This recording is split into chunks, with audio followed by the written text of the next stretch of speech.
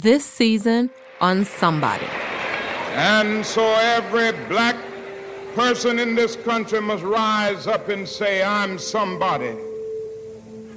I have a rich, proud, and noble history, however painful and exploited it has been. Approximately around 2:15 a.m., I receive a thunderous beat on my door.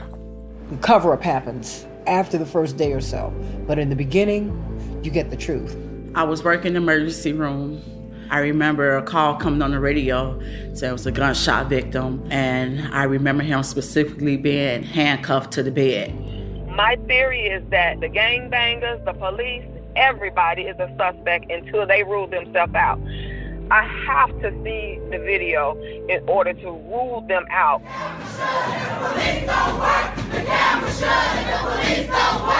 I know there was a shooting over here, right in front of the rectory. In the middle of the conversation, they said, "You killed my cousin," and they punched me in the face. Y'all was talking to him. He was talking to y'all on the camera.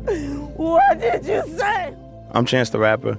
You know, walking in a room and seeing all these familiar faces, just like realizing like that somebody had taken him. It was just hard for me to deal with that shit there.